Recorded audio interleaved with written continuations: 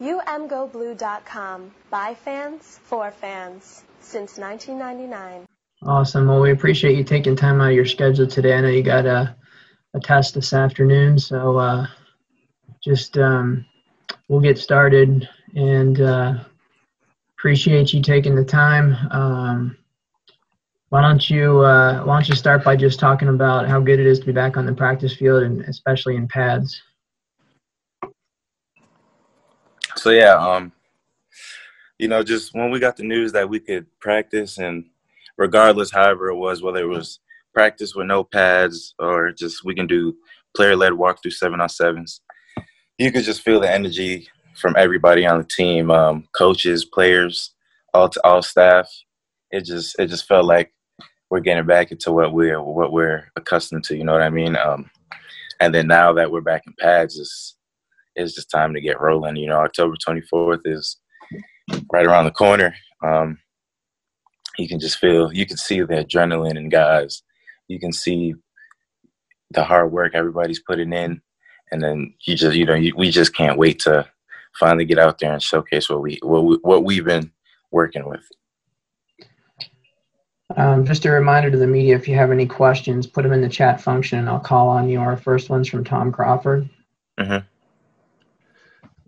Yeah, Mike, I was curious. We had Coach Harbaugh on yesterday, as in Jay Harbaugh, talking about his running backs and the need for more explosive plays. And I was curious to know if there's been a lot more emphasis on downfield blocking from the wideouts to turn those short gains into big gains.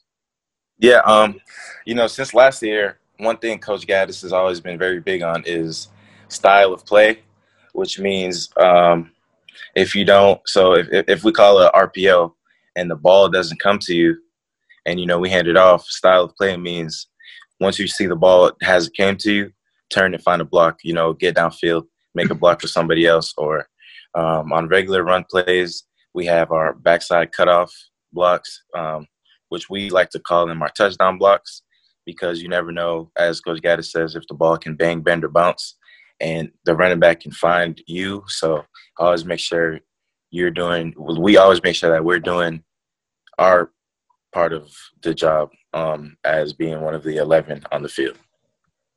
Thanks, Mike. So our next question is from Isaiah. Hey, Mike, you were the talk of spring last year, and then once it came to the fall, you were involved, but maybe not as involved as a lot of people thought.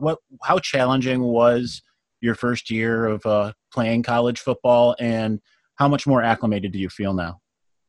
The first year, coming in as a freshman, you start off the same way you went into high school. I feel like, you ask yourself, where do I fit in amongst this group of older men? What is going to be my role on this team? And it does take time. It takes more time for some people more than it does for others to really understand like what you're going into. And I think that's kind of where I found myself thinking come fall camp last year. I had a good spring ball. And then once camp started, things started picking up. I got into a pace that I wasn't really used to yet.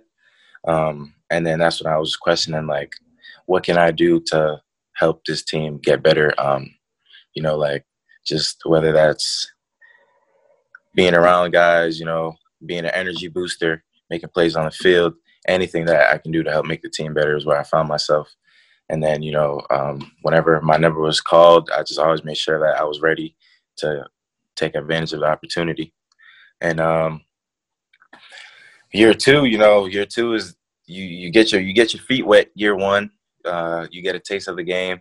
Year two is when you get your chance to really show who you are. You know what I mean? And that's just something I can't wait to do. They put our depth charts out. It's cool to see where you are, but until the first snap of game one, nothing's really set in stone. So I'm just gonna make sure I don't get complacent and just keep working the way I've been working to, have that spot on this team. Thanks, Mike. Yes, sir. Our next question is from Hunter Davidson. Hey, what's up, Mike? OC Josh Gaddis loves to talk about the speed and space offense, and you've shown that you're one of the faster guys on the team. What I want to know is, goal line to goal line, who is beating you in a race? Who's the fastest guy in the speed and space offense? Are we talking about offense or the team in general? Offense first. Honestly, if you line up our receiver core, you go me, Ronnie, Giles, AJ, Roman, CJ, Shane Lee, McCurry, Jake Daw, Rolap, Swiv, Matt Harrison, Torrey. The top five for sure is me, Roman, AJ, Giles,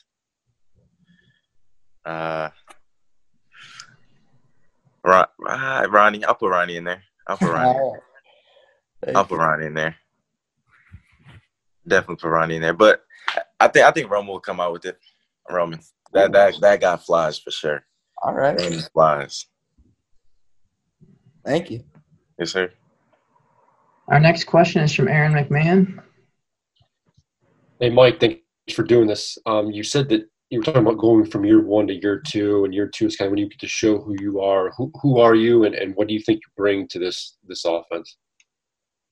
I think the type of guy I am, I'm just very positive, and I like to bring the best out of those around me, whether that's in the weight room, on the field, off the field.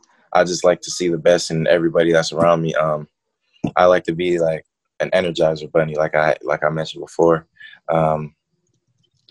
Just bringing the competitive nature out of people, even on the defensive side. I have some of our corners come and ask me, like, what do I see in their game that they can work on? Likewise, I'll ask them, what can I do to beat press coverage, or how do I determine an off man or a bail corner, stuff like that. I just really I like to, just like I said, I just really enjoy bringing the best out of those around me. If I could follow up too, where do you think you need to make the biggest leap from last year to this year? In terms of my play style? Yeah. Definitely, I'd say catching the ball. For sure, that's something I've been working on and focusing on. Coach Gaddis one Saturday gave everybody focus points for practice, and that's the first thing he mentioned is just making sure I catch everything off the tips, because I continue working on details, technique, but at the end of the day, once the ball is in the air, you have to make a play. So that's something I'm really continuing to focus on. Next question is from Angelique. Mm-hmm. Mike, Josh Gaddis a few weeks ago was talking about how hard it is to track a Joe Milton ball, and he says he tells the receivers, don't stop running. How hard is it to track if he's throwing it, 70 yards, I think was Josh's example? How hard is that? So, for example, yesterday he threw me a post route, and the first thing I told myself was, Joe's in the game. No matter what, just keep running because the ball isn't landing short. And then as I'm tracking the ball, I'm like, this has to be the highest ball I've ever seen thrown in a while. Like, the ball was in the air hanging, and I was just asking myself, when is this ball going to drop? Where is it going to drop? And, I just head down, just kept running. It's definitely tough to track the ball when it's that high and you just don't know where it's going to land and when it's going to land.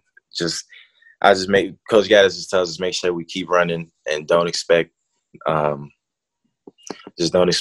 to fall anytime soon when 5 is in the game. Just saw Zach Shaw pop up. So Zach. Hey, Mike, sorry if I missed the beginning if someone's asked about it, but AJ Henning and Roman Wilson, they come to campus. They seem like really fast players. I guess, what have you seen from them and what kind of impact do you expect this season? Them coming as freshmen, I think it really helps us in the receiver room in terms of depth. Now it's just added 2 more fast guys to our receiver core. 2 guys that will go out there and make plays. unselfish. They're unselfish players as well. That's just the type of people we need in that room. Guys that'll do their part as well as they'll put it out there for those around them. If I can trouble you, have you guys figured out who the fastest receiver is yet? Have you guys done any races this fall? We haven't raced, unfortunately, but I had mentioned I think the top 5 would be me, Roman, AJ, Ronnie, and Giles. Thank you. Next question is from Angelique.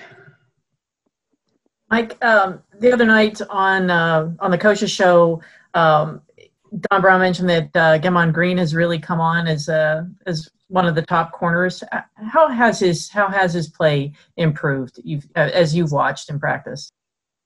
I feel like he's just become way more confident in himself. You know what I mean? Just lining up with confidence. He's talking with confidence, walking with confidence, and I just feel like he feels good in his own body. And just like I said, just year 1 to year 2, even though he is a junior, but like his second year of actual play is just now it's his time to showcase what he's been working. Our next question is from Isaiah. Mike, we talk about how fast all of you guys are. When you get all of you on the field, how much more of an advantage do you feel, especially considering you add those 2 freshmen who are fast? How much more of an advantage do you feel like it gives you offensively when you go up against defenses? I just think it creates a better rotation because now you can run a deep route. You can go from having 2 guys run the deep route and then sub another one of us in and then just give us the ball in space. And we'll be going up against a DB that was covering 2 different guys for 2 deep routes. And now he's tired and we just have fresh legs, just keep cycling. You know what I mean? So I think that really helps us out a lot. We got time for just a couple more. We'll start with Hunter. Yeah, you guys, you lost a lot of size and experience out of the wide receiver room last season. Who do you anticipate being those big, deep threats for you guys this season after losing Nico and DPJ? Honestly, it could be any of us because I think we're doing a great job right now learning how to create separation routes. So, yeah, and that separation comes from small details, small technique that Coach Gaddis works on, like leaning a guy at the top of your route, creating shoulder separation, nudging off a guy. But one term he really uses is called punching the peck. It's a small detail. Sometimes it's very small that it could go unnoticed, but if you know what you're doing and you're doing it the right way, it'll really help. So yeah, I mean, yeah, it would be great to have the size back, but when you have a lot of people that are fundamentally sound and, work on their technique details, it's just, it equals out. Thank you. Yep. We have time for probably about one more question from Mike, if anyone's got it, before he gets off to his class.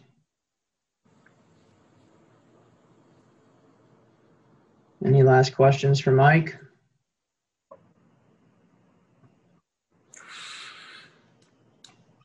Isaiah? Mike, have you heard it all from Nico, and have you lobbied him to come back at all? I had texted him once. I asked him, if the rule of opting back in changes anything for him. He was still unsure. But regardless, whatever he does, I wish him well. Nico's a real good guy. If he does decide to stick to working out for the NFL, then I wish him the best. If he comes back, I'll be right there with him, find out this year. Excellent. Well, thanks, Mike. Really appreciate you participating. I know you're going to go get an A on that test you got here this afternoon, so thank you very much. Thank you. Thank you for listening to the umgoblue.com podcast. All rights reserved. Search for umgoblue.com on iTunes. Go Blue.